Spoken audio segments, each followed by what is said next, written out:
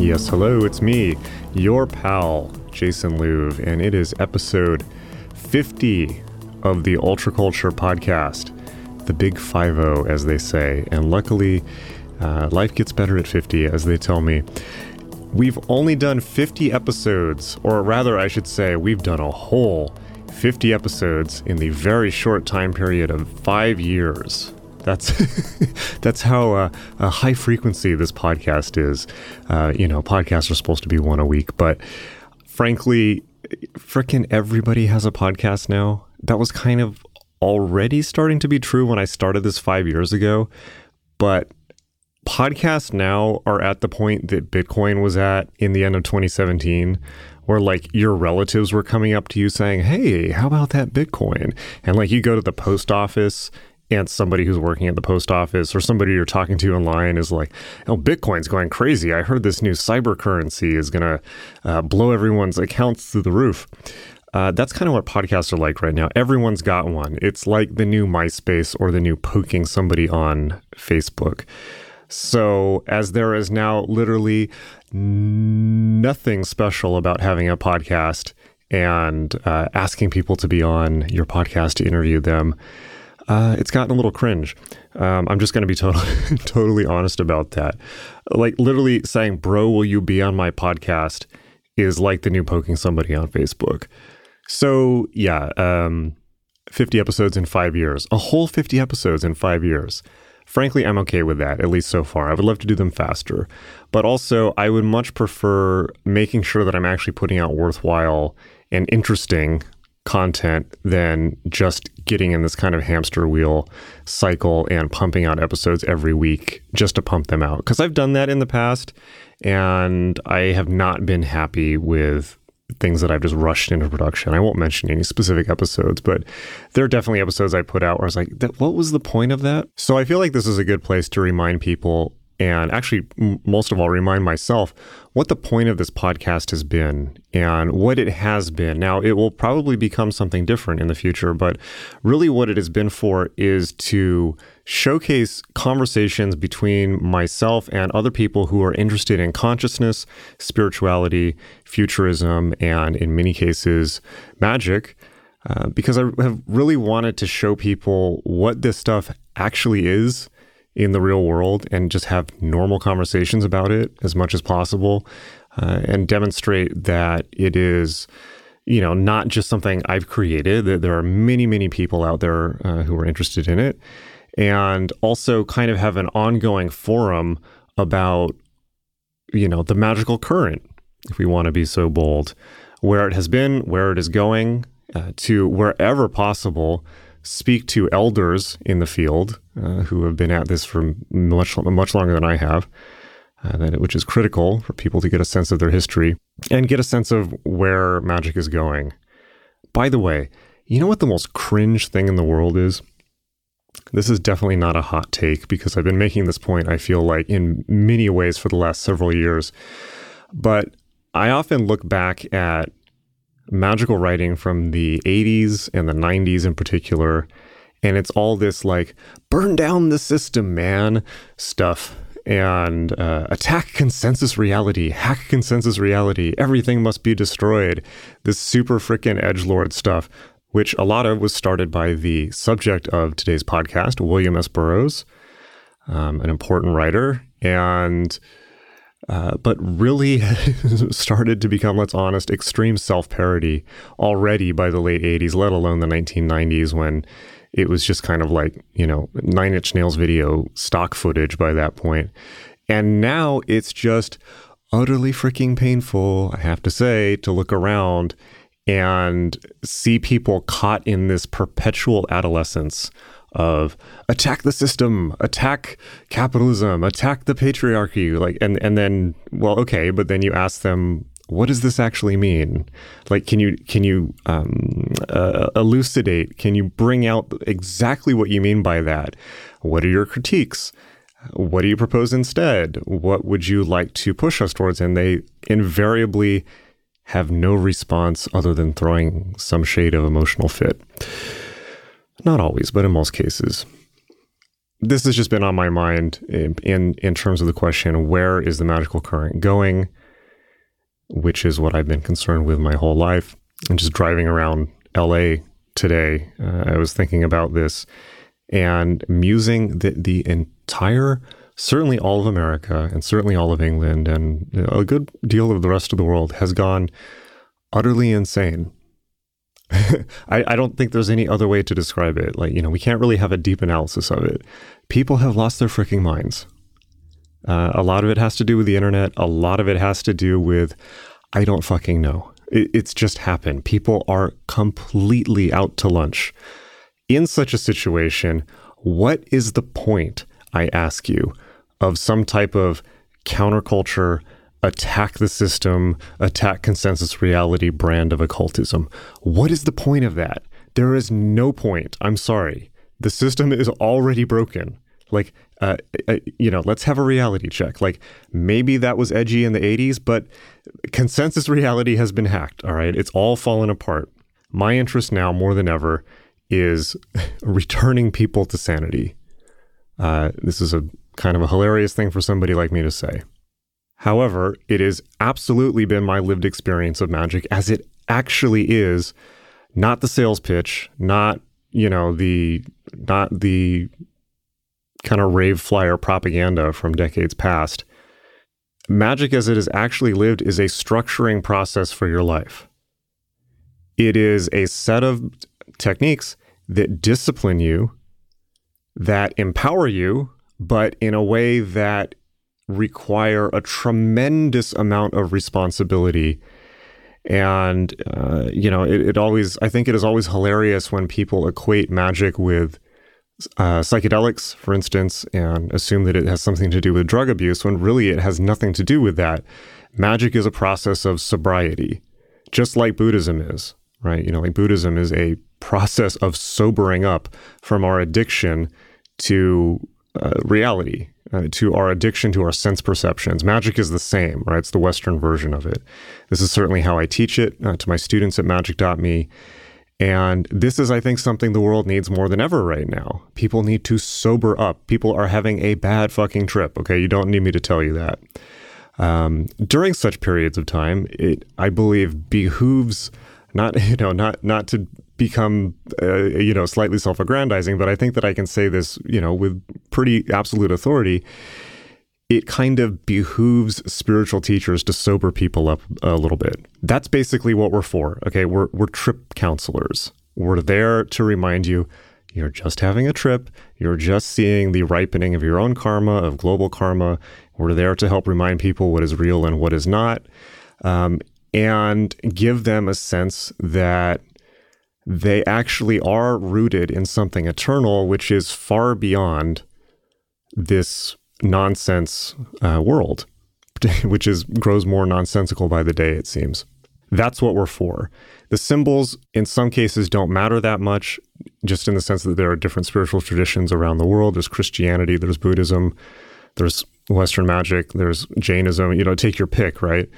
The symbols and dogmas don't, I shouldn't say dogmas, but the, reality maps don't matter as much as the fundamental process of what it is that we actually do at the core, which is kind of allow people a space to calm down and remind them, buddy, you're just tripping. And it's not just you, it's the whole world. So, maybe if you're having a bit of a bad trip, maybe it's time to just take a little break, breathe a little bit, drink some tea, do a little bit of meditation, reconnect with what you already know to be true, which nobody else can give you, and just step outside of the drama of life for just long enough to get your bearings back. That's what we do. Some of us end up stepping out altogether so that we can provide that safe space for other people. So, this is important work at the moment, and it is what I want to call your attention to. Life is transitory, it is passing, this too shall pass. Even when the entire world is having a nightmare trip, the eternal spiritual truths, that which we know to be true, about life, the universe, and everything do not change. They are as unchanging as the, Platonic forms, if you will. And there's nothing esoteric or occult about that in a sense. It's just reality. We are here to remind people of what they already know about what reality already is so that they can sober up long enough to make better decisions. I should caveat that by saying it may be wishful thinking to hope that there will be some mass process of this happening for everybody. People have been saying that for a long time. There will be a great awakening, but I wouldn't count on it. And I think that it is much more mature to focus on your own spiritual progress and the real life health and happiness of you and the people you care about, right? I mean, that's how the world changes, one person at a time. And it doesn't change dramatically. It simply changes by people sobering up person by person. That's my message. That's what I'm teaching. That's certainly what I teach at Magic.me, my school for magic and meditation, where I guide you through everything from traditional Buddhist meditation and Hindu meditation to ceremonial magic, chaos magic. That's the magic of dealing with chaos, not creating more of it. Astral projection, lucid dreaming, the I Ching, all of these things, but all taught from the lens of these are tools for building a responsible, sober adult life, which is what we need, and which people are phenomenally good at not doing. But not you, clearly, because if you're listening just to this show, you're already seeking something that, most people never will, let's be honest. You're already looking for a more stable platform to stand on.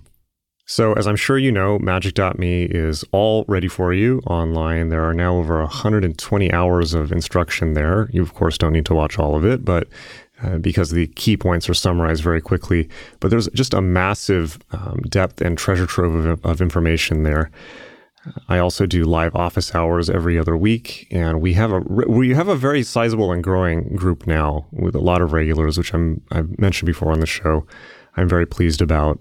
I'm very proud of my students. I'm very proud of the progress that they're making, the insights that they're coming to. I love helping. I love working with people to get to where they're going. And my students are constantly teaching me. You'll see that. I'm not just saying that. I know that's a common thing people say, but you'll see that if you watch the archives of the Q&A sessions with the students. It's a phenomenally intelligent group, and there's a lot more coming. So the website again is www.magic.me.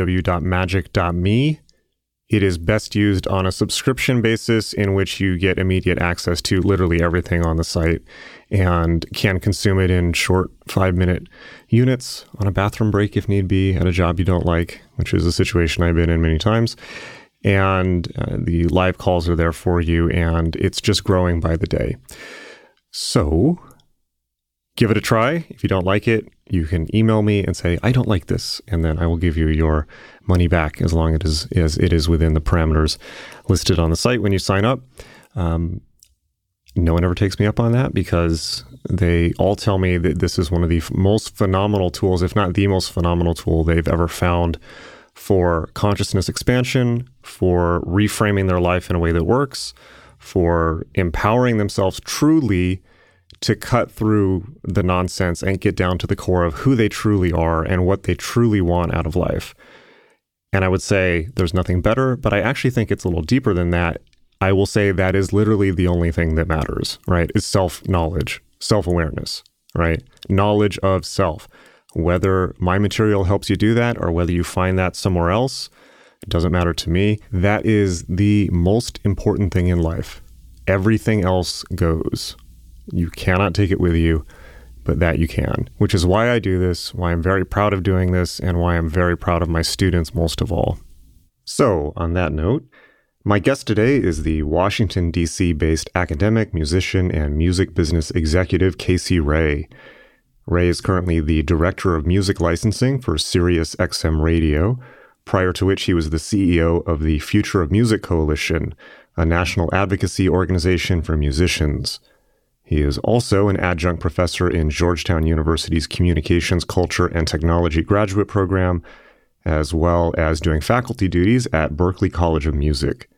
He has testified before Congress, advised government agencies on cultural policy, published articles in leading law journals, appeared on NPR, CNBC, Bloomberg News, SiriusXM, and written op-eds for the LA Times, New York Times, Billboard, The Hill, and many more. He records music under the name The Contrarian and releases it from his avant-garde label Lux Eterna. Casey joined me on the show to discuss his new book, William S. Burroughs and the Cult of Rock and Roll, which begins with Burroughs' early days in St. Louis, Missouri, and follows him through the 8 decades of his life, focusing on his relationships with and impact on such iconic musicians as Patti Smith, Lou Reed, Mick Jagger, David Bowie, Kurt Cobain, and many more. Throughout the 1960s, Burroughs' life intersected with the Beatles, the Rolling Stones, and Bob Dylan, who sought out Burroughs to induce a creative catalyst. In the 1970s, he directly inspired David Bowie, became an aesthetic cornerstone to Lou Reed, and a paternal figure to Patti Smith. In the 1980s and up until his death in August 1997, Burroughs was a mentor and guru to the likes of Debbie Harry of Blondie, Michael Stipe of R.E.M., Thurston Moore and Kim Gordon of Sonic Youth, and Kurt Cobain, with whom he recorded the musical collaboration The Priest They Called Him in 1992. Burroughs altered the destinies of an astounding array of musical acts in the latter half of the 20th century, and Casey Ray has outlined a compelling case for Burroughs' critical influence on rock music. So I connected with Casey recently, and he had many kind things to say about my work, which is always nice, and mentioned that some of my own writing about Burroughs on the Ultraculture blog had been immensely helpful to his own research. So I figured this was a good opportunity to revisit an author who has been of immense influence to certainly, my work, my writing, and my continued teaching endeavors. So on that note, please welcome Casey Ray to the podcast.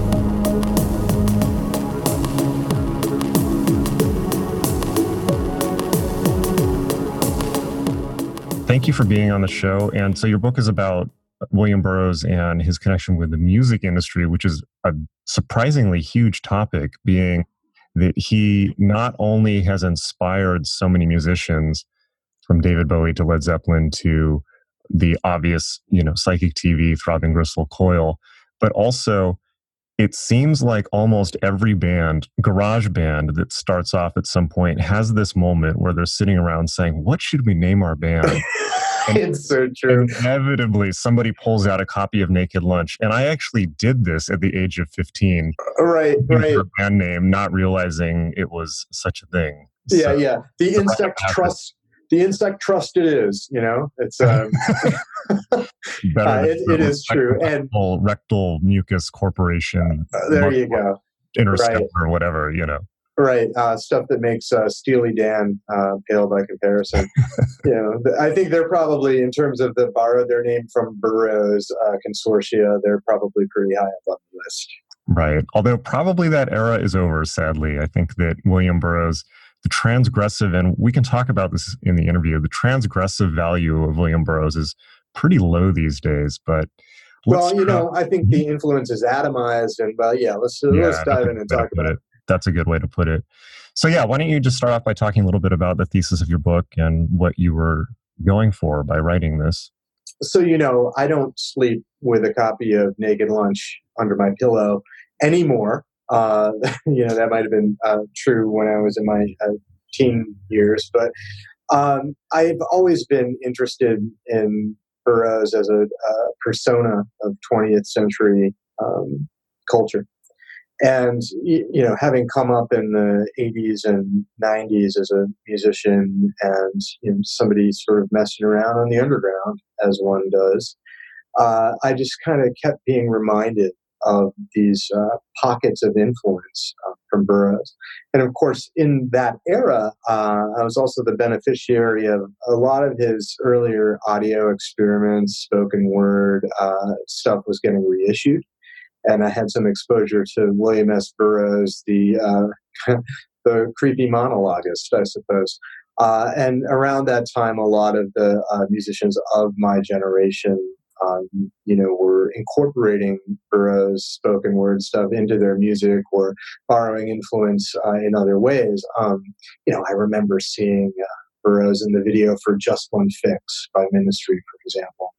And I was very much aware of the Kurt Cobain-Burroughs collaboration even at the time. So a lot of this stuff stuck with me. And later on, when I had the opportunity to put together a proposal, I bumped into some agents and they said, hey, why don't you put something together? And this was kind of what I came up with because I had a feeling that I could make a case for influence that might go beyond even what my early exposure was. And lo and behold, the more I looked, the more I found.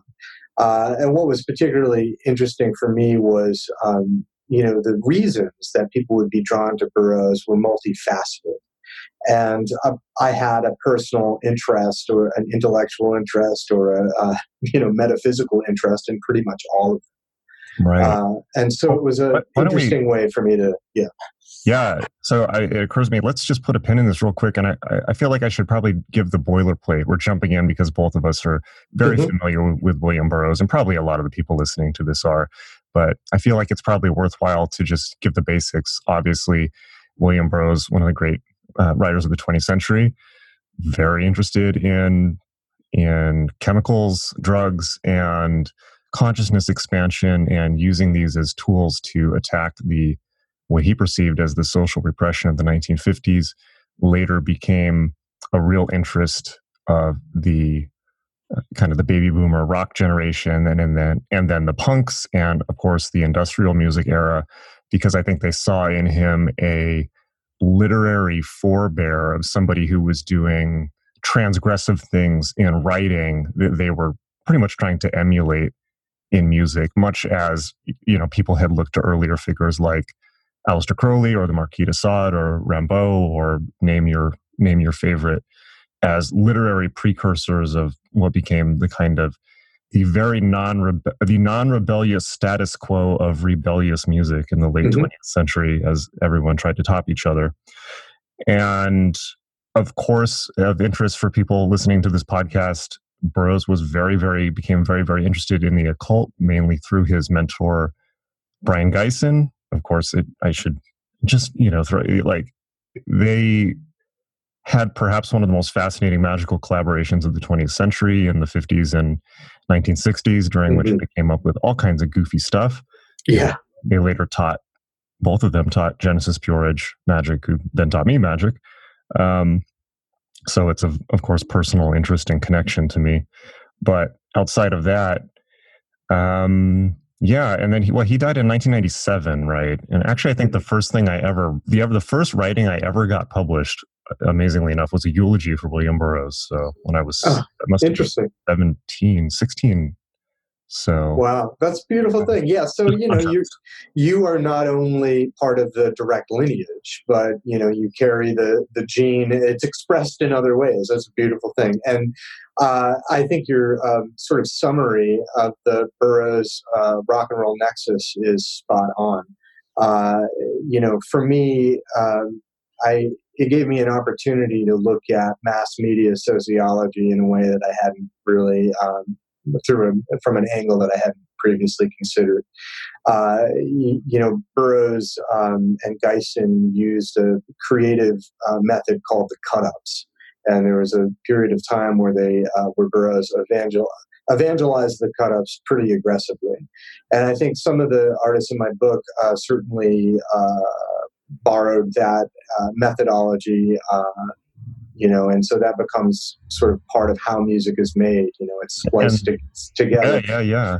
And the cut-ups, of course, just summarize that, the cut-ups, maybe if you just want to boilerplate the cut-ups, I think almost everyone everyone pretty much knows about cut-ups at this point, but maybe we should just give like the elevator. Sure. So on one level, cut-ups are, it's an introduction of random chance into a creative process. or it can just be done for LOLs. The painter Brian Gysin, well, he was much more than a painter, really, but primarily understood in the arts community as a painter. He had been preparing some canvases and inadvertently sliced up the newspaper underneath into like 4 equal quadrants, and he rearranged them. And lo and behold, he found interesting revelations in the reassembled text. And this gets to my other point. There's some folks who are motivated to use cut-ups because it's a get-out-of-jail-free card in the creative process. It can jumpstart, creativity or lead to interesting juxtapositions. And then, of course, there's the audio version of that, of which Burroughs was an early pioneer as well, tape splicing, which, of course, can be traced from the Beatles era, even before, obviously, with the new classical composers of the 20th century, all the way up to Throbbing Gristle and into hip hop. But there's this other dimension as well, and that is the occult media arts practiced by Gysin and Burroughs, and the usage of cut-ups as a divinatory, like a scrying mirror. And that's fascinating, right? Because that's originally what they wanted to use them for. I mean, Gysin at the time said, or Burroughs, I think, interpreting Gysin, said, painters have been using collage for 50 years. Writers should be able to catch up. And so it's collage for writers. It's collaging cut up random cut up text. But they wanted to use it for divinatory purposes, like you said. But then also, as you touched upon, certainly by the 70s, when people became aware of this, they were using it as a get out of jail free card. Of course, some artists like I think David Bowie wrote almost all of his songs using the cut up. And he just kept going. Yeah, he kept going. Actually, I just want to add real quick, there's a great, just to touch on something you said before, that you just reminded me, I read recently, there's a great Brian Eno, it became so popular, there's a great Brian Eno quote from the late 70s where he says something like, you don't have to use the cut up for everything. Sometimes you can just write lyrics. Oh, it's so true. The over-reliance is really something with certain artists. Bowie actually went as far as to collaborate with a software designer in the mid-1990s on, I guess, what we would call an app. I would love that. No one has emulated that. It doesn't exist. I wish somebody would recreate it. That was for Outside, which also I think is one of his best albums.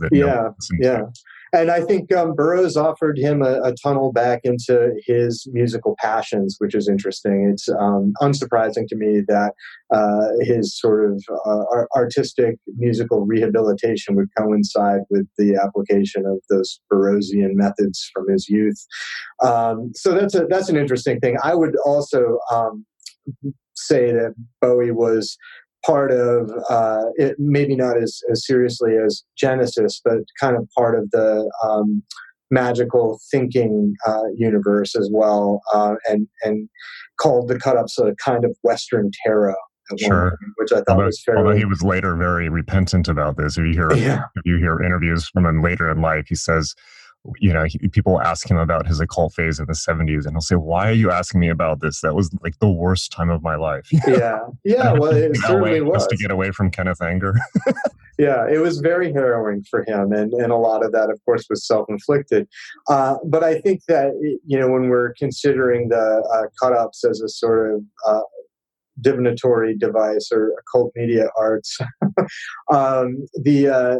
there was an interesting quote from Burroughs where he said, you cut into the present and the future leaks out. Future leaks through. And then, Gysin had his own sort of outlook on this. He said, we perform cut-ups until the machine arrives. And that gets me thinking, what is this machine?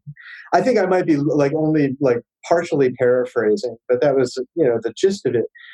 So I start to see cut-ups as sort of the lingua franca of our digital existence. We're experiencing a deluge of rejuxtaposed sound, text, and image. And Burroughs posited too that in the future, small units of information will be communicated electronically.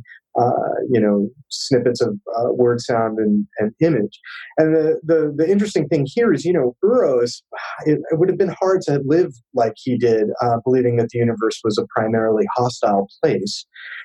So part of his whole, kind of magical outlook was self-defense. But he was also interested in, of course, in attacking this apparatus he called control, which, at some points is a metaphor for addiction, at some points is a metaphor for 20th century mass media, at some points is a metaphor for authoritarian government. And that's a point I don't want to get away. I want to spend, I want to just stop and spend some time on that, because I think that what you've just pulled out is, for me, the real crux of Burroughs. And clearly he was approaching the world from a traumatized position. And that's really important to dwell on, the question of breaking control. Now, obviously, this is of a great personal importance to me as well, because Jen constantly enforced on me, we have to break control, Jason. But, it's like, okay, so there's a lot of presuppositions in that statement. To think that you need to break control, presupposes that you are controlled. Therefore, the statement itself controls you. And the fact that guys as sensitive to language as Burroughs never picked up on that they were consistently cursing themselves by positing a hostile universe. Mm-hmm. They were reinforcing a dichotomy that needed to be overcome, thereby perpetuating samsara. Well, perpetuating bad existences, I think. And, one thing that I say a lot is, I think there's really only one choice. Now, I don't want to oversimplify, but there's one very important choice, and perhaps really only one important choice for everyone in their lives. And that's to decide, and I purposefully say decide, whether they live in a friendly or unfriendly universe. And I think it is a decision. Well, again, can you transform your experience into a Buddha field, or are you going to experience the hell realms? It's all kind of a matter of perception. And you're absolutely right. If Burroughs is so desperate to, thwart the forces of control, perhaps, it's stemming from his own inability to move beyond self-inflicted trauma. And we should touch on that as well, because it's inescapable. When you're looking at Burroughs, you have to confront the issue of the death of Joan Vollmer, his killing of his wife, Joan Vollmer. And it was ruled an accident, and having examined this from several different sides and considered a lot of the forensic evidence, just to satisfy my own understanding, not necessarily to moralize about it, I came to the conclusion that it probably was an accident. But at the same time, it was a heinous, horrendous act, and he never let himself off the hook for it. I don't let him off the hook for it in the book either, but you can see how it defines his obsessions.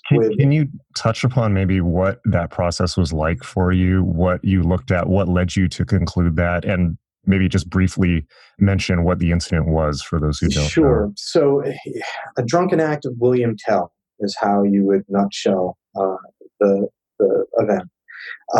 They were living in Mexico City. Burroughs was drinking a lot at that point. I don't actually think he was using heroin or opiates at that particular And this moment. was before he started writing, right? I think this is important to point out that and correct me if I'm wrong, but my understanding is that pretty much up until the age of 40, Burroughs had basically been a trust fund kid. He had inherited the fortune of the Burroughs adding machine, early calculator, and had It was less than a fortune. It was less than a fortune. Okay, well, I'm curious about the details about that, but so I'm just giving you my broad understanding, and please correct me on the details. But that he had basically drifted around and had been, I think, either he wasn't exactly a closeted homosexual, but he was in kind of a bisexual open marriage with Joan Vollmer. And they just kind of this diffident existence with a lot of drugs and drifting around. And this incident obviously capped that era. And so he's coming out of, at that point, he's coming out of the original, what became the Beat Generation, which all grew out of Vollmer's apartment in Manhattan. And Burroughs did receive an allowance from his parents monthly that was a pretty tidy sum. It was $200, and he kept receiving that until he was 50 years old. And $200 back in the late 30s, early 40s is a lot of money. Probably still is a lot of money in the 50s and into the 60s for some folks. And so, he was the sort of scion of fading industrial wealth. But he wasn't rich like some of the people that he grew up with in St. Louis. He probably didn't see himself that way, but it afforded him the luxury to be a dilettante, basically. And he had written a little bit before the killing of his wife. He had collaborated on a piece with Jack Kerouac, and got turned down by Esquire or whatever. It was kind of unpublished, and it too actually had to do with a murder, the killing of David Cameron by Carr. And so that was a sort of traumatic homicidal event in their social circle preceding the killing of Joan Volmert. But they ended up in Mexico City, and they were drinking, and they had a party. And Burroughs kind of felt that something was sour about that day. On the way back from the liquor store, he started crying, and he didn't know why, and he felt a sense of just deep, deep sadness. He went back up to their apartment, and there were witnesses to the event, a handful. But of course, everyone was like four sheets to the wind. As the story has it, at least, the official story has it, at some point in the evening, they decided to play a game of William Tell. Who ultimately initiated, I don't know, but I think history, some folks think that Joan initiated it. Either way, she ended up with a shot glass on her head, and Burroughs took aim and missed.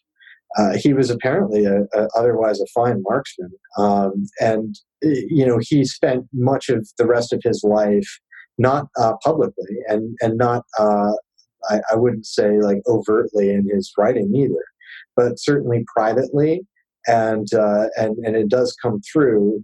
Her impression and the trauma of the event does come through in a lot of his work. He's trying to change that event. And so some of the great terrors and things that he conjures in his fiction, I think, represent very real traumas that he's trying to erase. This is also kind of what led him to Scientology for a little while. A hilarious and bizarre period. Yeah. And so when he's doing cut-ups, particularly audio cut-ups, he's trying to change the sequence in the time track. You know what I mean? He's actually attempting to do a type of magic using recorded media, because in his belief system, everything is a recording. But if everything's a recording, then it can be edited. Yeah. Well, it strikes me as listening to you that there's maybe three ways we can go in discussing Burroughs. I'm interested in two of the three, and this is why I would love to take.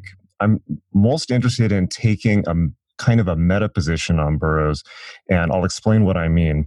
When we're talking about the death of Joan Volmert, it's obviously very much the trend of our times to kind of revise our opinion of great artists and find the dirt in their closet and then exile them from the canon if need be, leaving very little left. And that's obviously easy with Burroughs. I think that obviously there is the death of his wife. There is lifelong heroin addiction. There is the undeniable pedophilic aspect of a lot of his work and probably his life. Those things are serious and hard to avoid. But he's like pre-canceled, he arrives pre-canceled. Right. And I think would be just as transgressive if he was writing now as at the time, even though so many of his political views and cultural views and his approach to, the broad political landscape, if we can put it that way, have been recapitulated by pop culture to the point that they're pretty much the water that we swim in. That said, I'm sure he would switch tactics if he was writing now and find a way to be just as transgressive as he was writing in the 50s. And we live in a time very similar to the 1950s again, I think, in some ways and not others, obviously. But that angle on Burroughs is the least interesting to me because like Crowley or like any of these people many of them are not good people. Like Crowley was not a good person. Burroughs was not a good person. But listen, the titans of the 20th century, that sort of the a certain class of intellectual and artist. I mean, on a certain level, they're all problematic, and we could spend the rest of our lives trying to, somehow, how can we redress these sins? Right. What are we meant to do? Exactly. For me, it's just not a very interesting conversation to have, because the conversations, and I think that, and the main reason is they're both dead. It's these people at the end of the day are dead, and they've been dead in the case of Burroughs for over, I think, 30 years now, right? Right. And so, or 20 years rather. With the thing with Burroughs that I'm most interested in is taking the meta position on Burroughs and looking at him as a symbol of two things. The first one, and maybe a symbol of the past and of the future, and the point in American history where those things are melding into each other. And so I want to maybe. Well, that's what I'm interested in. Okay, great. All right, well, let's have an interesting conversation. For God's sake, there's not enough of them these days. Yeah. So I listened to your show, and you've covered a lot of this ground from a lot of different interesting angles. I'm a fan of your show, and I've a lot of the guests you have on, I'm interested separately in their pursuits. So this is absolutely a conversation I'd love to have, and one of the reasons I was excited to talk to you. It was interesting because when I was writing this book, I think I was finishing it, in the aftermath of the 2016 elections, and some of what I was examining, in Burroughs's kind of universe, sort of his slogans like "Smash the citadels of the Enlightenment," and I'm thinking about who the Wild Boys really are. This sort of chaotic kind of like, angry, undifferentiated boy mass of nihilistic aggression. Right. Has anyone checked in on 8chan? And it's just to be blunt, I think that the transgressive element of Burroughs and Gysin is identical with, if you were to say, where is that now? It's probably there. I can't think of anything else in our culture inhabiting that directly dangerous and transgressive of a position. I'm not agreeing with any of it. I'm just saying that seems to be the hole in our culture, where that's the material that cannot be absorbed and cannot be it seems to be literally psychologically dangerous to people. And look, Burroughs was fundamentally a sci-fi writer at the end of the day. So that's a critical point to remember. He's really interested in fringe science in general, but I think a lot of what he was that really got him off was sort of like the psychological operations, the sort of weaponizing of information at these sort of discrete levels of influence, these sort of bullets, if you will, of mind control. And the idea that memes can be weaponized, I think, is an amazingly Burroughsian conceit. Yes. And sure. And so even though I started out writing this book about look, I knew I was going to do this the whole time. The musician thing is just a Trojan. That's what gets them in the door. But also a lot of the relationships, I think, the intellectual relationships did have this component of investigation. The actual real relationships that he had with some of the people in this book, Genesis among them, Patti Smith would be included there for sure. Yeah, or even Scientology or Trungpa and people like this. And that for me was always the most interesting part about Burroughs. It was Burroughs the scientist, not as a writer, not as a transgressor, but somebody who was truly willing to, I think, do the real duty of what writing is supposed to be, which is investigating parts of reality that everyone else is just too chicken shit to look at. On the front lines. And even extending that to the point of the construction of reality itself in a way that is truly destabilizing and transgressive, which Burroughs, I don't think really any longer is, but he certainly was at the time. And there are certainly elements in our culture now that are in the same spirit. Well, you don't really need a Burroughs if you're living in the universe that he conjured, Right. And this is where I want to go with the Burroughs into the future. Absolutely. But let's start. I really want to address one thing with Burroughs, which almost never comes up, which is, and it really clicked into place just listening to listening to you talk about his background, which is Burroughs kind of as the symbol of a different America, Burroughs as a symbol of kind of the fading Atlanticist, if you will, control of America, of the Atlanticist elite on the East Coast, the kind of, the genteel Anglo-American kind of waspy Hamptons visiting people that are, perhaps symbolized in our modern era by, you could look at the Winklevoss twins of Facebook. You're coming out of the last Gilded Age. I mean, we're currently in a new Gilded Age of even probably greater disparity and whatever. He comes from, he's kind of like this Gatsby, and great Gatsby. He comes from this great Gatsby world, but you can Burroughs is so fascinating in that way because he's like the exiled black sheep scion of that world, but still very much part of America's upper class and ruling class, and then spends this life kind of just in the sewers. And I think that's really fascinating to look at because in a way he's largely presaging the America to come. He really is that you can so much look at that as a symbol of America. I think somebody interesting to contrast with Burroughs in that way is maybe Gore Vidal, who comes out of the same world, is the same very much ruling crust, kind of has this genteel attitude that he's a public intellectual, but really he's there to kind of, it's his moral duty in a way, his elected Protestant duty as the ruling elite to look after the serfs, and I think. Well, in some ways, I guess Burroughs might be a sin eater of a kind. That's a good way to put it. Yeah. When you're looking at him next to somebody like Gore Vidal, I mean, obviously these gentlemen went in completely different directions.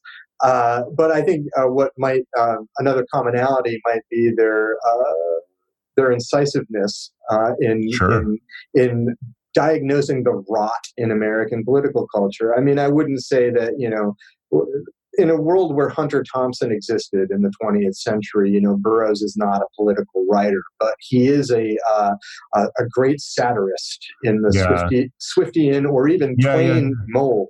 And Hunter Thompson is not, certainly after my teenage years, stopped being particularly interesting to me.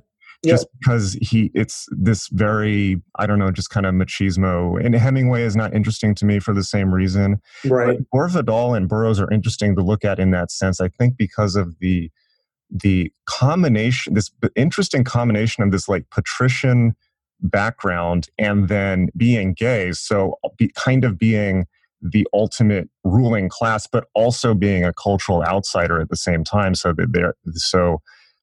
But also seeing society both from the position of the ruling elite, but also as somebody who is exiled from that society at the same time, and therefore can see it very clearly, can see as Burroughs, but what is on the end of everybody's forks, or perhaps see it a bit better. That's a very interesting. And I would say that your description of Burroughs as a sin eater is, I think, apt, but also I would say, not to be too glib, but as a sin creator or a sin modeler. Burroughs is very much modeling a new way of being that many people spent their entire life, and including his son, not only spent their life trying to emulate, but was fatal to them. And without putting a moral thing on that, I think that it's just he's formed such a fascinating lens, almost like the decline and fall of America or the American empire, like in one person, embodied in one person in a way. He is the organism. He's the representative organism. From the commissioner of sewers, as he called himself. Yeah. Wow. I wish I had talked to you before I wrote the book, Jason. It would have been very, very helpful. There will not be a sequel. But I think that's absolutely right, and you bring up some fascinating points. He is emblematic of much of the 20th century that he inhabited, and certainly might have presaged some of the social situations we're currently enduring. I resist the temptation to turn him into a kind of Nostradamus, but Yeah, I I don't think think he's that's much no. closer to William Blake. You know what I mean? He had a deeply scarred vision, and he would walk boldly to the sort of extremities of that vision. And he was a cartographer of that, or Bosch, or something. You know what I Yeah, no, mean? totally. No, absolutely. Oh, I think Bosch or Dante is an excellent. Yeah, he's He trying to really was see mapping the something. American Empire, but I think at the same time he was, he's not Nostradamus, but I think like all great artists, simply embodied the energy of the energy of the culture, and great artists can, embody things that are very subtle at the time, but then become overt later on. So Oh, it's interesting to absolutely. me, I mean, when I even was look reading at the your Guardian, D right? when I was reading Mhm. your D book, I mean, that's like Yeah, kind of what that occurred to me. I mean, the sort of profound influence, the sociocultural influence, the yeah, economic yeah, yeah, influence, the militaristic yeah, influence. yeah. It kind of derives from, the conceptual conjuring of sometimes a very small number of people. And so I wonder, like, Yeah, was it's like Geist? an embodying and conjuring this. It's like an embodying and also influencing at the same time. Sure. Right? So, and I think Jen has kind of hinted at this, that, and you said it outright, Geisen and Burroughs were some of the more interesting kind of sorcerer practitioners of the 20th century. Like, but what I wonder is, like, were they also effective? Well, I think they were right, and I would argue that Geisen was clearly the uh, Yeah, the yeah, top in that relationship. I would yeah, say, in yeah, terms of yeah, his ability as well. But no doubt. what I was gonna bring in before is it's fascinating. I think if you just pick up the Guardian, let's say you just read the op-ed section of the Guardian, you will find opinions that are not particularly different from the most transgressive ideas of Burroughs or Desaad or Crowley or any of these people. These have become the status quo in many ways. It's true. And we're living in this bizarre mirror universe moment where the countercultural threat is coming from the right. Hmm. And is coming from the longing for the escape for freedom, the escape from freedom, as Eric Yeah, Fromm it's the put it. Aquarian clapback. Yeah, that's a good way to put it. Yeah. I actually think, in some ways, that Donald Trump is an embodiment of, the karma of the '60s, the unresolved karma of the '60s, I or totally maybe it's agree. just resolving in this way. I totally agree with that. Yeah. Well, he's a good foil, late life foil for the boomers. It's like Oh my coming back god!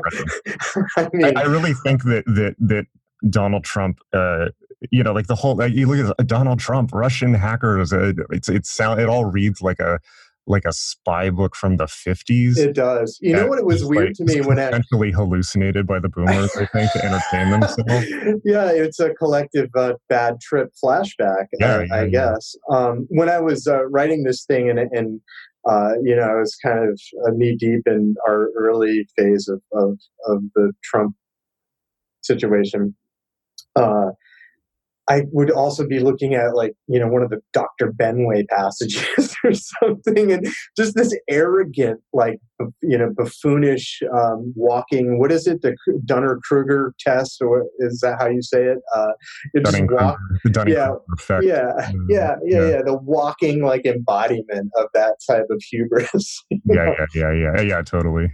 Oh, I always think of Jeremy Irons now when I think of Dr. Benway because of the Naked Lunch movie. But yeah, Right. And it's very patriarchal, and it's very country club in some ways too.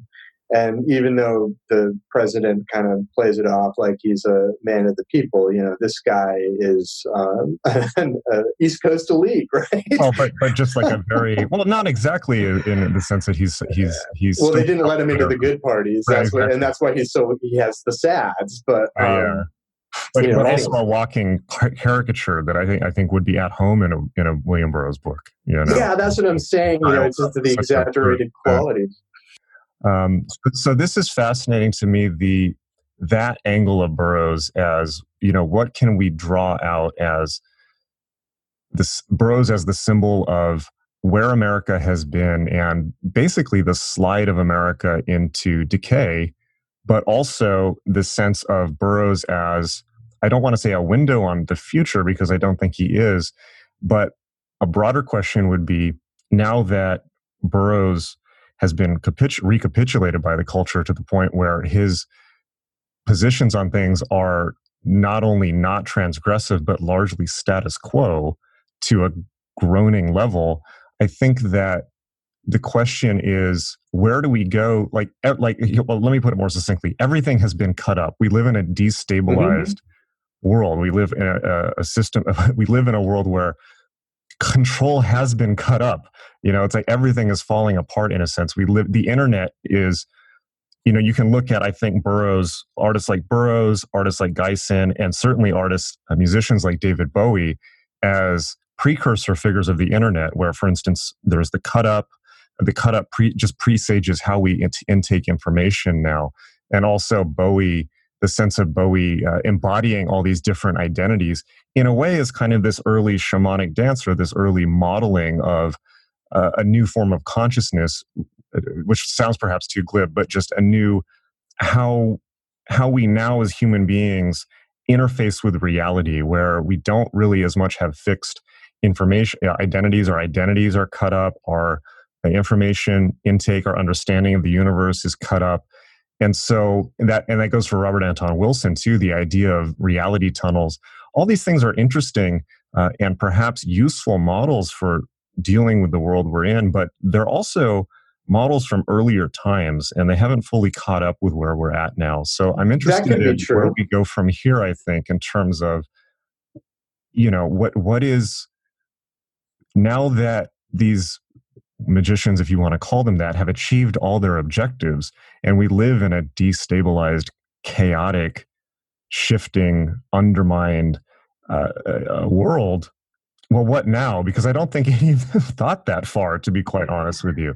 And a lot of people come to me, and a lot of people, I teach online and things like this, and friends of mine, particularly a lot of friends from the 90s, will still come at me kind of carrying this cultural script of, we have to destabilize control. We have to, undermine the system. We have to, monetize the eschaton. It's like, dude, the 70s are back that way. Like ministry videos in this 90s are back that way. Like all that is like, look around. It's kind of like wearing like flares and a buckskin jacket to the party. Yeah. Although maybe that would be really exactly what you do right now. I wouldn't know. I think it's interesting. Much like the digital utopianism, that period of time, the 90s and early 2000s, I think we might have expected more liberating or liberative outcomes from, some of this stuff. The interesting thing to me is like, on a certain level, Burroughs was supposing a threat of greater enslavement, or a greater kind of opportunity for control, if you will. So I don't know if I'm looking at this and looking at like his kind of outlook. We might still be working through it. And so, as far as what to do or what this presages for, our contemporary experience, I couldn't possibly hazard a guess. I really want to believe that humanity can reorient itself to a more empathic and compassionate understanding of what it means to be human, and on that shared level of, hey, look, we're all suffering temporary beings. Let's try to make the best of it. Right. I don't know if that was Burroughs's goal, although it's interesting when I think about stuff like the climate crisis, and you can include Burroughs as a radical environmentalist.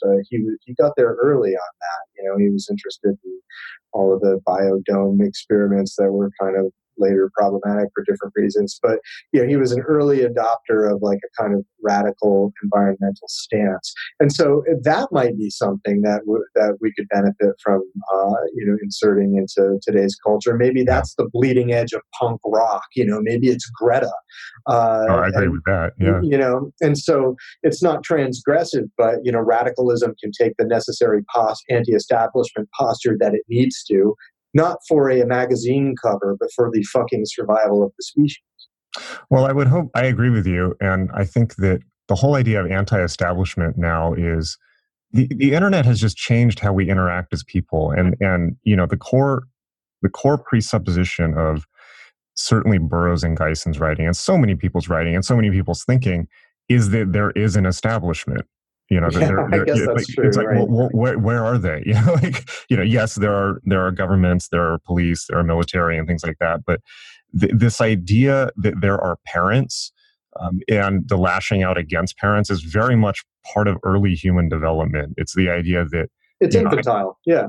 well, I mean, yeah, yes, but not necessarily infantile. It's adolescent, and I don't mean that in a dismissive sense, but it's very much the urge to. I think the conclusion I've drawn is, in most cases, the urge to attack the, uh, you know, projected parents. Let's say one projects their own parental issues onto external authority figures. Yeah. The urge to attack that is at the same time a begging, an overwhelming yearning. Please punish me. Please let there be authority, because if there is authority and I am punished, then that shows that the universe makes sense, that there's structure to it. I think that's right. Yeah. And you can see that in the early development of children, where children who are just allowed to, where there are no rules, certainly not where there's just, it's completely open, like do whatever you want. That's very profoundly disconcerting and stressful for people, particularly at early levels of development. Sure. So I see with the and it is people lash out because secretly they long to be punished. This is a very S&M attitude, but I think it's very in many cases is very true. Well, I mean, that's why Trump's the mean daddy, who they all want his praise, right? They'll never get it; he'll just continue to be abusive. Okay. But part of the the projection of the adolescent urge against the establishment, I think that's definitely a phenomenon. You can see it on Twitter right now if you want. Sure, yeah. And everyone, it's kind of like a choose your own adventure thing. But the thing that's interesting to me is that emotional urge can be manipulated. And demagogues can kind of direct that traffic, so to speak. Cambridge Analytica, yeah. That's something that Burroughs, I'm sure, and Geison would have been fascinated by. I'm sure. Yeah, and then there's the kind of the cultic aspects of it, the emotional identification with the demagogue, right? And so, Control for Burroughs was also kind of going all the way back to his interest in Mesoamerican anthropology. Yeah, that's a fascinating thing. So he was hip to, and some of this was pseudoscientific and definitely historically debunked. But he was really sort of intellectually fascinated with how the Mayan priestly caste could maintain, dominance of their people. And he thought that the calendar system itself was kind of an expression of control, right? They were using that as a type of mind control to sort of get the people to believe in their omniscience, or something, because they had that technology. And so maybe Cambridge Analytica or whatever is that technology. And so I think that some of that is definitely contemporaneously, is that how you would say it, relevant. Yeah, and that's I think my favorite. I mean, my absolute favorite period of Burroughs' writing is his last three books, the Western Lands trilogy. Me too. Those are his Same best here. books, I think. And I think from what I understand, one of the reasons for that is that they may have largely been either fully, ghostwritten to some extent, or certainly worked over. And that's why the writing quality is so much better in those than the rest of his cut-up books. I think that it also benefits from a few things. Like if we're talking about the Western Lands in particular, there was a genuine desire to sort of reconcile some of the episodes of his life that did bring him anguish.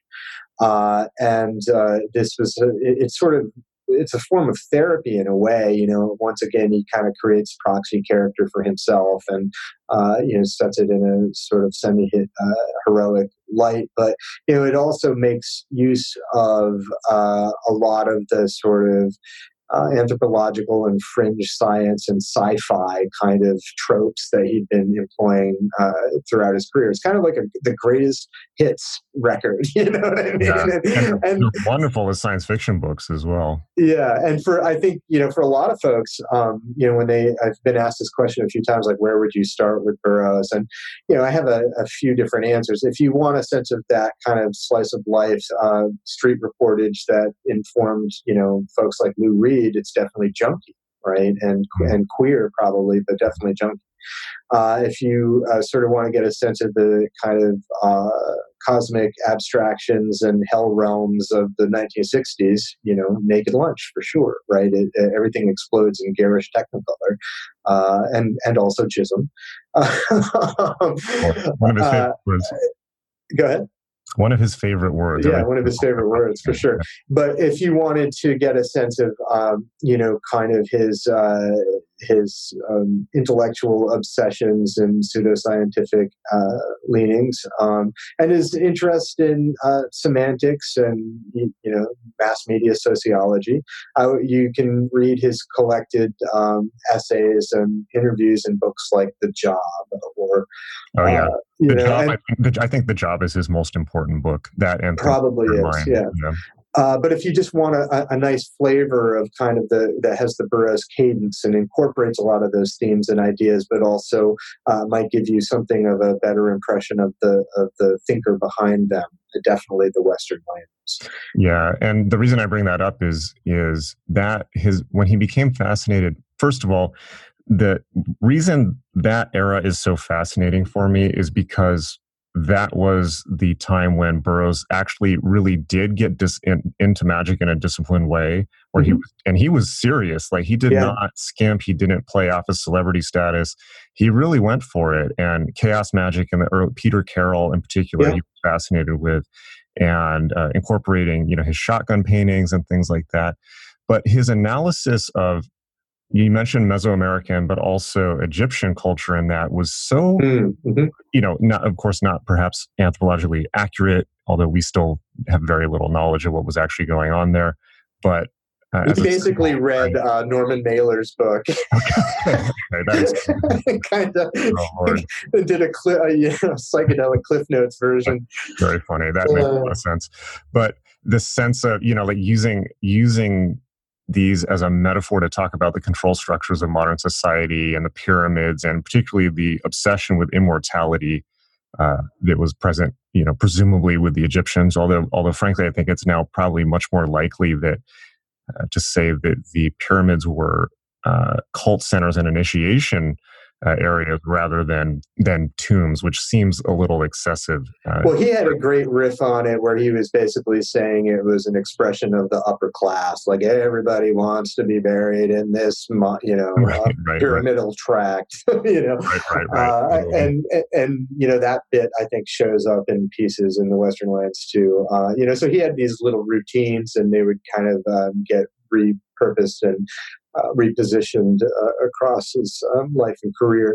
I think at this time too, the musicians are really sort of coming out of the punk era and having the benefit of industrial and new methods of music making, like sampling, and also having Burroughs starting to appear on all of these records, like even underground hip hop records.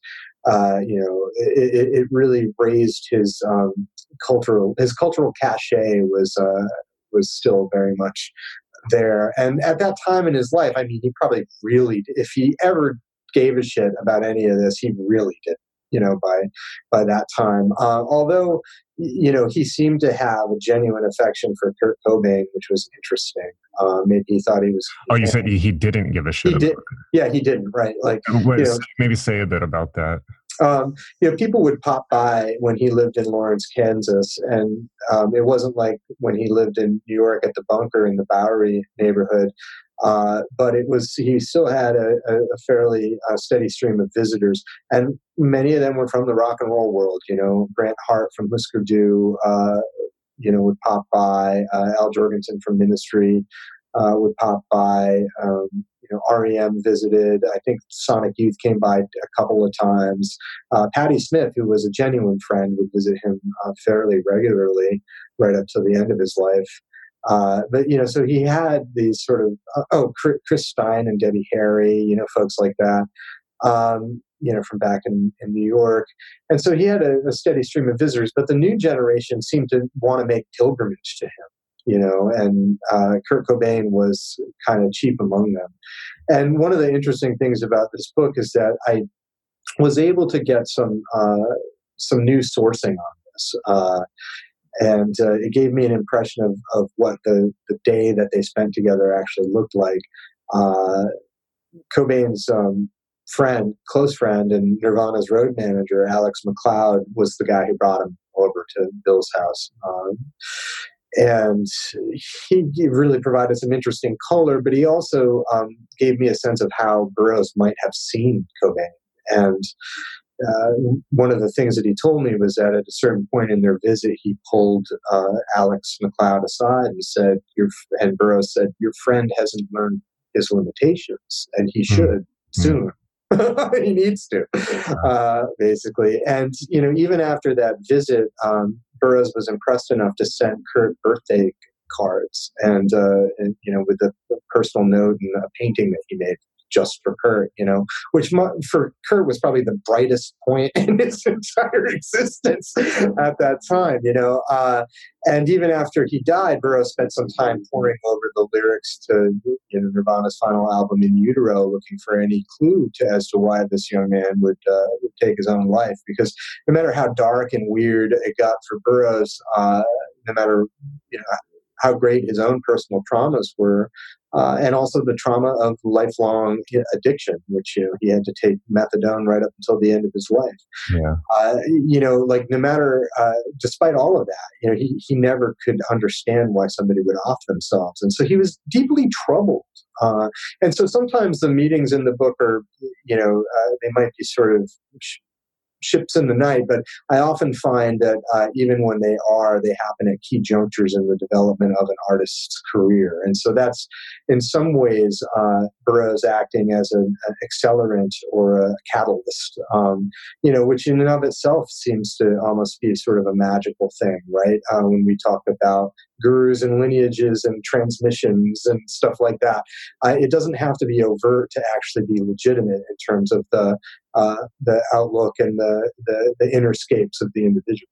Yeah. Well, I think there's that certainly was true in terms of how people interacted with him. But I think as you talk about Kurt Cobain, this is really, I think, one of the most tragic parts of Burroughs is some of these interactions where, Burroughs was not a hero and he wasn't a good person. And I think that he was a gentleman, and he was kind and caring to the people that he liked. But he had the neglect of his son. He shot the boy's mother in the head. That's going to complicate any relationship. Yeah. But it's entirely unforgivable. Right. Why I bring that up, certainly, and yes, and the neglect of his son is incredibly tragic, and is emblematic of this. But I think that despite the fact that Burroughs was clearly careerist and very self-interested in self-promotion, he repeatedly would say that he's not writing for people to emulate him. He's telling people, don't do this. It was attempting to, he shows that I can't think of any other than maybe Hubert Selby Jr. It's hard to think of a writer that more clearly depicts the utter degradation and horror of addiction. Right. And yet at the same time, he ended up in this kind of godfather position, not only to young artists, but to the counterculture as a whole. Yeah. And I think that my favorite Burroughs story, actually, which really just encapsulates some of these later life interactions, is I think it's in a documentary about the making of Naked Lunch, the movie. And there's an interview with Paul Weller, the actor, where he says that, he was playing Burroughs at the time. I think he was in his late 30s.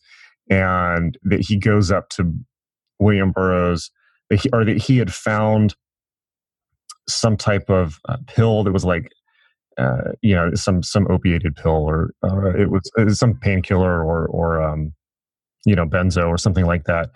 But I think it was opiate. And he went up to Burroughs, probably kind of trying to impress him, saying, "Hey, Bill, I found these pills in my, a fan left them or something like that. What are these? Can I take these?" And he says that Burroughs just looked at him and said, "It's junk." junk. And he says that it's like in this moment of him saying, it's like he pierced me all the way to my soul. And it was like a metaphor for everywhere in my life that I was just skating along thinking I could get by. Or like, oh yeah, I can drink that much. I can sleep around. I can do this. I can do that. It was like, you realize it's like, no, I mean, this is a guy who has been to the other side of that and knows you don't go there. It's like you're supposed to go there for a reason. Right. Well, And, it's funny. In the book, I kind of have to examine the question, like, would Kurt Cobain have tried heroin if he hadn't, been a Burroughs fan? And he was. He was me. He was you. He was the kid with the dog-eared copy of Naked Lunch in high school, or whatever. And it obviously made an impression for him. Heroin, but okay. But right.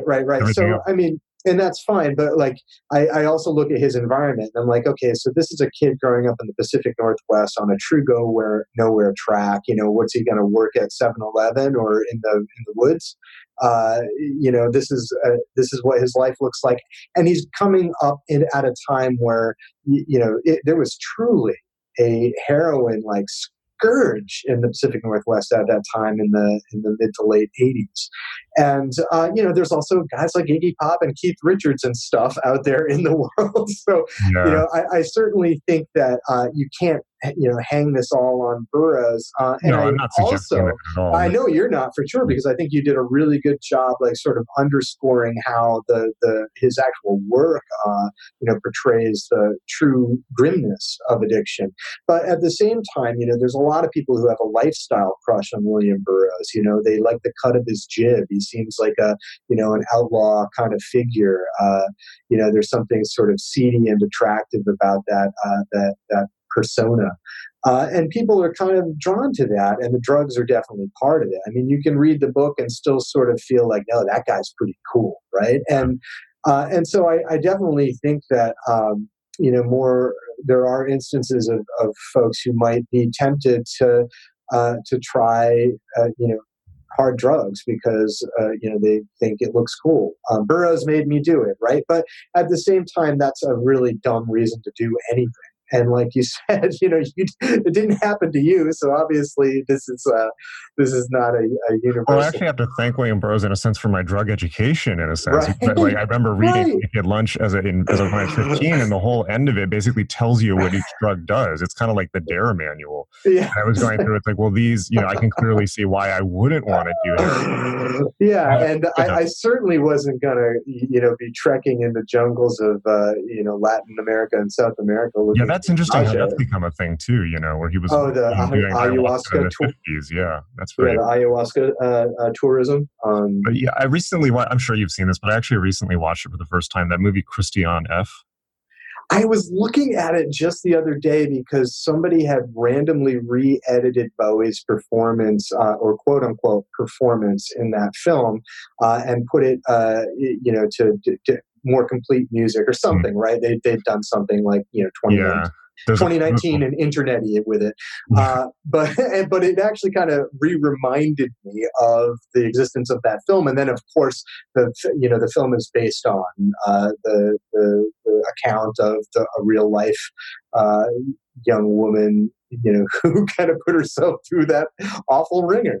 Yeah, I think it's both that movie and Burroughs' work are very important and prescient now for the reason of the opioid crisis in America. Yeah. And I think that, so I recently watched this for the first time, and the background, yes, there's a pivotal David Bowie, at the height of his career, David Bowie concert in that movie in Berlin, where he comes out and does Station to Station in 1978. And it's just transcendent. Yeah, Bowie's most magical song, in my opinion. Yeah, and that's where the character Christiane F., who's a real person, of course, first does heroin.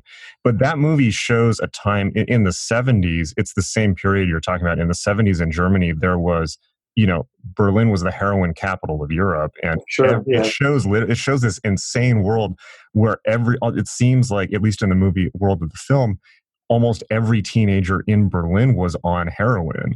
Yeah, and it's ghoulish, and there's just scenes in that movie is just ghoulish. There are scenes in that movie where, you're seeing 13-year-old prostitutes, male and female, like shooting up with toilet water, just, shooting blood out of the syringes, all of this. And it shows the awfulness of heroin. And I think that the awfulness of heroin, which people also don't fully comprehend when they're seeing media accounts of it, is what it does to people's personalities. It's like, and for you sure. see these things and you see, oh, this goth, this like very Victorian era idea of like, oh, the wilting away to consumption person of the junkie. But what they don't show you is that heroin addicts are assholes. They lie to you. They will do anything to get money from you. If you love them, if you were their friend, they will play on that to get money, and that it becomes like, it's a life of total vile desperation. And then, of course, what that does to the psyche, the guilt and shame that a person feels, knowing, consciously that they're, habituated to that behavior. It's a terrifying, horrible thing. And, let's be clear, like not all of those kids get $200 a month in 1930s money. Right. I mean, I don't know if you've interacted with street junkies a lot, but, you interact with street junkies, and I've had street junkies tell me things like, like when they can't afford syringes, they'll rip open their arm with a bottle cap to put heroin in and from a dropper. Things like that. This is things that would just not even occur to people who are not in the throes of addiction. So people have to understand that part of it. But I say that not in a moralizing way, because I truly do believe that addiction is a disease, and a truly horrible one. That because of the way that the chemicals change somebody's brain, people have this idea, oh, well, just, have some willpower, kick heroin. It's like, they don't understand that your body no longer makes the opiates it needs just to dull the agony of being alive. So the agony of coming off of heroin is like being dragged through glass with no skin for like a week. Burroughs was very, very on point about the sort of cellular reshaping that occurs from addiction, and that it changes the very physiology. And of course, our tendencies to sort of habit in general, in the more psychological realm, is also a pretty intense and powerful thing. So, I mean, kids don't do drugs, right? And I do think that message does come across pretty clearly in his work. But at the same time, there are, very tragic aspects of, having icons of the 20th century sort of embody a chic sort of, even if it's not intentional, you know what I mean? Like this made Burroughs very, very angry. Yeah, and that's kind of what I'm pointing to. I'm not necessarily saying like, oh, he influenced people to do drugs. I just feel that it's kind of a tragic juxtaposition. It's a tragic outcome, it's a tragic for young people to become like Kurt Cobain, to be coming to him, and then Burroughs is saying he hasn't learned his limits.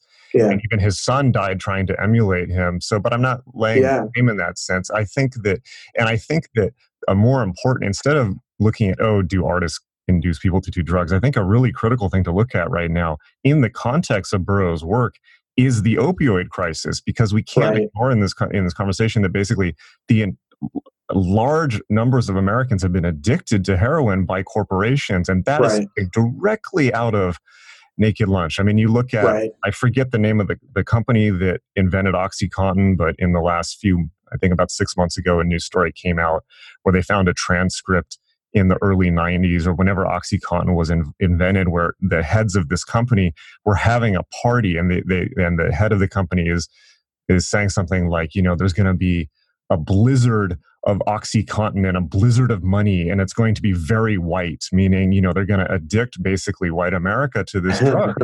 And so you look at this and you look at Naked Lunch, and Burroughs is talking about heroin as a metaphor for control. Sure, and the entire structure of the drug. He very clearly points out in that book how there really is no line between the drug trade and the straight world and the straight-laced world. It goes into the government. It's not only is there no blur. He basically says that society is a system to addict people. Well, I mean, it's vertically integrated consumption, on all levels. It's quantum consumption. It's the very it's the reason for the beast. You know what I mean? I think that's sort of where the Burroughs metaphysics are actually kind of could serve as a useful mental model on a lot of different levels to sort of examine a lot of what we're experiencing in this part of the century. And that's what this book actually gave me the opportunity to do. And the timing of it was interesting. And, it was fun, obviously, to revisit, the kind of the development of 20th century music culture, which has its own tales to tell, right?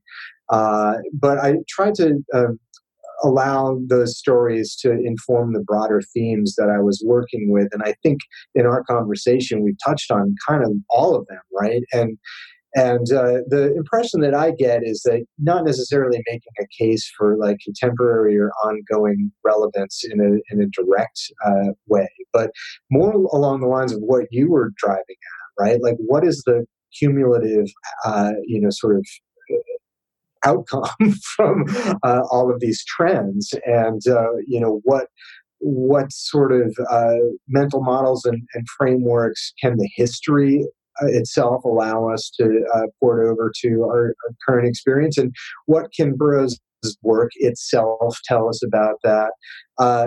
It's not really the least interesting stuff to me is like, and then I partied with the Stones, although that happened too. But and it is actually kind of interesting to sort of see what people of sort of elite 20th century media culture, how they viewed each other, and like, are you slumming it with Burroughs, or is it like, what is the purpose here? But sometimes I think it's more interesting to actually look at the kind of cognitive frameworks. What I mean? Like Burroughs was trying to push the actual envelope of human consciousness. Like, he was very interested in a transformative, not just a consciousness, but in the actual biological being. He thought we had to escape the planet Earth and essentially become an evolved kind of space tadpole in order to avoid calamity. But obviously, he's pushing the limits of his own imagination and what he could envision as well. That's why I keep coming back to the idea of scrying. When he and Gysin first started hanging out, it was in Paris, and it was during the time, Beat Hotel time frame, and so they would hang out at Burroughs's pad in the Beat Hotel, this one-room apartment, and actually do sort of occult experiments. And they experimented with several forms of scrying. So when you think about things like the cut-ups, you get to the logical extension of that, and then you take that to our contemporary experience. And I'm not really sure if the internet is a scrying mirror, or if it's another sort of engine of control. The jury is out. So it depends on what website you go to. I guess so, right? But that period is of course fascinating to me, because it was one of the periods where Burroughs was actually doing occult experiments instead of just using them as a metaphor in his writing. And I think we seem to be kind of like coming to a wrap-up point here.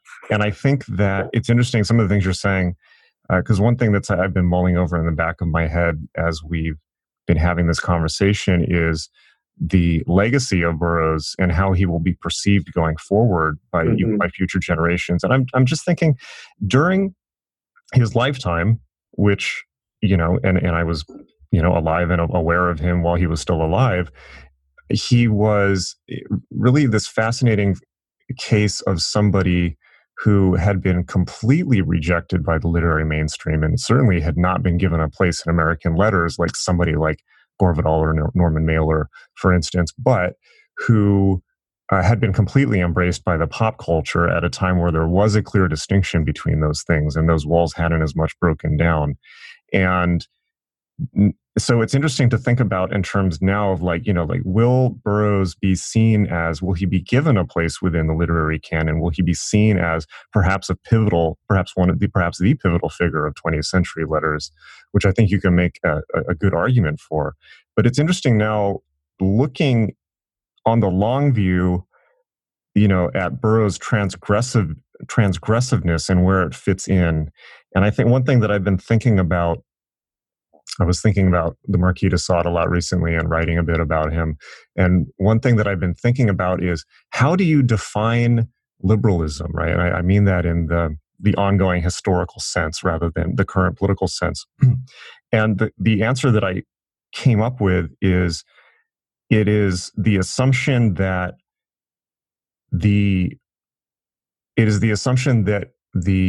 when human beings act in a destructive or negative manner, it is because of external imposition, right? So that rather than some innate evil, the theory of innate evil, that human beings are born evil. Well, that's a very reactionary idea. It's a Christian idea. It's a Catholic idea. It's an even more so a Protestant idea that there is original sin. And I feel that in a lot of ways, if we trace the liberal tradition back to the French Revolution and the Enlightenment, it's really a reaction to that idea. It's that flipping that around. It's like, no, there's no original sin. Actually, sin is imposed by external structures. And so we see that in Rousseau's idea of the noble savage. We see that in the anti-clerical and anti-monarchical revolution. That's still a very very sort of Western view, because there's another sort of flip side kind of metaphysics, and that would sort of suggest that there is no original sin, because there's like, I don't know, Buddha nature or Atman or whatever you want to call it, and that rather than the sort of imposition of externalities, it's in the sort of Buddhist realm, it would be grasping at attachments. And, I think in the broader Vedic tradition, of course, there's the interplay of illusory elements that create the conditions and the progression of karma. Which is a more sophisticated view, I think. But I think in terms of just the development of Western civilization, which of course has capitulated a lot of those ideas, and those are very Burroughsian ideas. He's a very Buddhist writer in that sense, that... there's a dark Satori involved. Well, I think when he talks, it's like the Buddhism itself, not to go on a tangent, because I want to pull it back to the point I was making, but Buddhism is a religion of breaking addiction. Absolutely. That's right. Unconditioning attachments. It's like neck and neck with it. And I'm sure that's why Burroughs was so drawn to it. So I think that, but we see, if we see the tracing of history, it's like, well, like these things are just, these structures are torn down, these structures are destroyed, and it doesn't stop the evil that people do. And so there's this drive to, well, what else can be destroyed? What can be torn down? Can the nation state itself be torn down? Can the, and until we get to the 20th century with the development of deconstructionism and the writing of people like Burroughs and Gysin, who in some ways presages, post-structuralism, and the idea, well, we need to cut up the structure of existence itself, like we need to, the cut up as a metaphor. And these are, of course, these are things that are hot political battles at the moment in terms of the direction society will go to. But I think that, to wrap that up, I think the point that I'm trying to make is that in this sense, we can clearly see Burroughs and Gysin as not apart from and not transgressive at all, but really as inheritors of the Western liberal tradition, in a sense, where they're just looking for what is the next frontier of cut up? What is the next frontier? Where are there new boundaries to be torn down? Whether that's a good idea is, I think, perhaps a question that perhaps the whole world is asking itself in various ways at the moment. I would respond, basically my personal view is you can't cut up what isn't there. You know what I mean? So there's a futility to it. And there's, you mentioned it at the top of our conversation, there's a reinforcing of a duality or manichaeistic kind of view of the universe. And, that's why in some ways Burroughs did remind me of William Blake. I'm thinking of Urizen and the other one, and so this is sort of like kind of warring kind of God and demiurge kind of situation, and control is the demiurge, the thing that sort of conditions humanity. Yes, it's a very Gnostic outlook for sure, and so there's this sort of conditioning of humanity by this demiurge that broke away from the all good oneness. And I think that in some ways that's kind of the Burroughs metaphysics in a nutshell. I definitely think that the idea of dissolving attachment and seeing control as being a form of conditioning is really Buddhistic in its basic sense. So I actually, when I finished writing this book, I thought I was done with it, but conversations like this remind me that, there's certainly Bill shows up sometimes like a friendly ghost, still in my life. I never met him, I did not know him personally, but, I think when you spend a lot of time inside somebody's head, you take something with you. And for better or for worse, I guess I'll have to work that out in my own karma. Well, I think the whole world will, and not necessarily because of Burroughs, but because he was a true artist and a true writer, and that he actually he depicted what others were afraid to depict. My favorite quote about art of all time is Akira Kurosawa, who said, the duty of the artist is to not look away. And we live in a time when artists look away, right? And where we are encouraged, we live in a 50s-like moment where everything is taboo and everything is controlled in a new way. And that control comes not top down, but we have created a world in which we control and police each other. Control is decentralized. It's among all. It's not nothing is true, everything is permitted. It's nothing is true, nothing is permitted, which is the worst of all worlds. It really is, and I think that maybe we can just leave this as an open question. But I often wonder what Burroughs would have thought of our current cultural moment, which is we live in the chaos moment. We live in the pandemonium. We live in the chaos culture, and nobody's happy. In some ways, it's more controlling. Victory, winning. Yeah, good job, team. But so more. That's awesome. More open, more troubling, and there we have come not to a new aeon or a apocalypse, but simply to a new set of troubling and perhaps unanswerable questions, at least in the moment, I think. Mm-hmm. Yep. Well, it was awesome talking to you. Where can people find your book and more about you? Well, you can find this sucker in everywhere fine books are sold. So, by all means, go to your local independent bookseller. And, I know it's out there. William S. Burroughs and the Cult of Rock and Roll. You can also get it on Amazon, and you can also get it direct from my publisher, University of Texas Press. Google's your friend, William S. Burroughs and the Cult of Rock and Roll. Casey Ray and Burroughs ought to get you somewhere. Awesome. Well, and do you have Twitter or anything like that? Yeah, Casey Contrarian, and I'm not going to bother to spell it out for you. Okay. You can work that out on your own end. Straightforward. Thank you very much. All right, Casey, it was a great conversation. Absolutely. The book continues to do very well. Thank you. Good talking to you, man. Okay, hope you really, really enjoyed that show. It was a great opportunity to have a great conversation about a very important author, very influential author, someone who's been influential for the right reasons and the wrong reasons.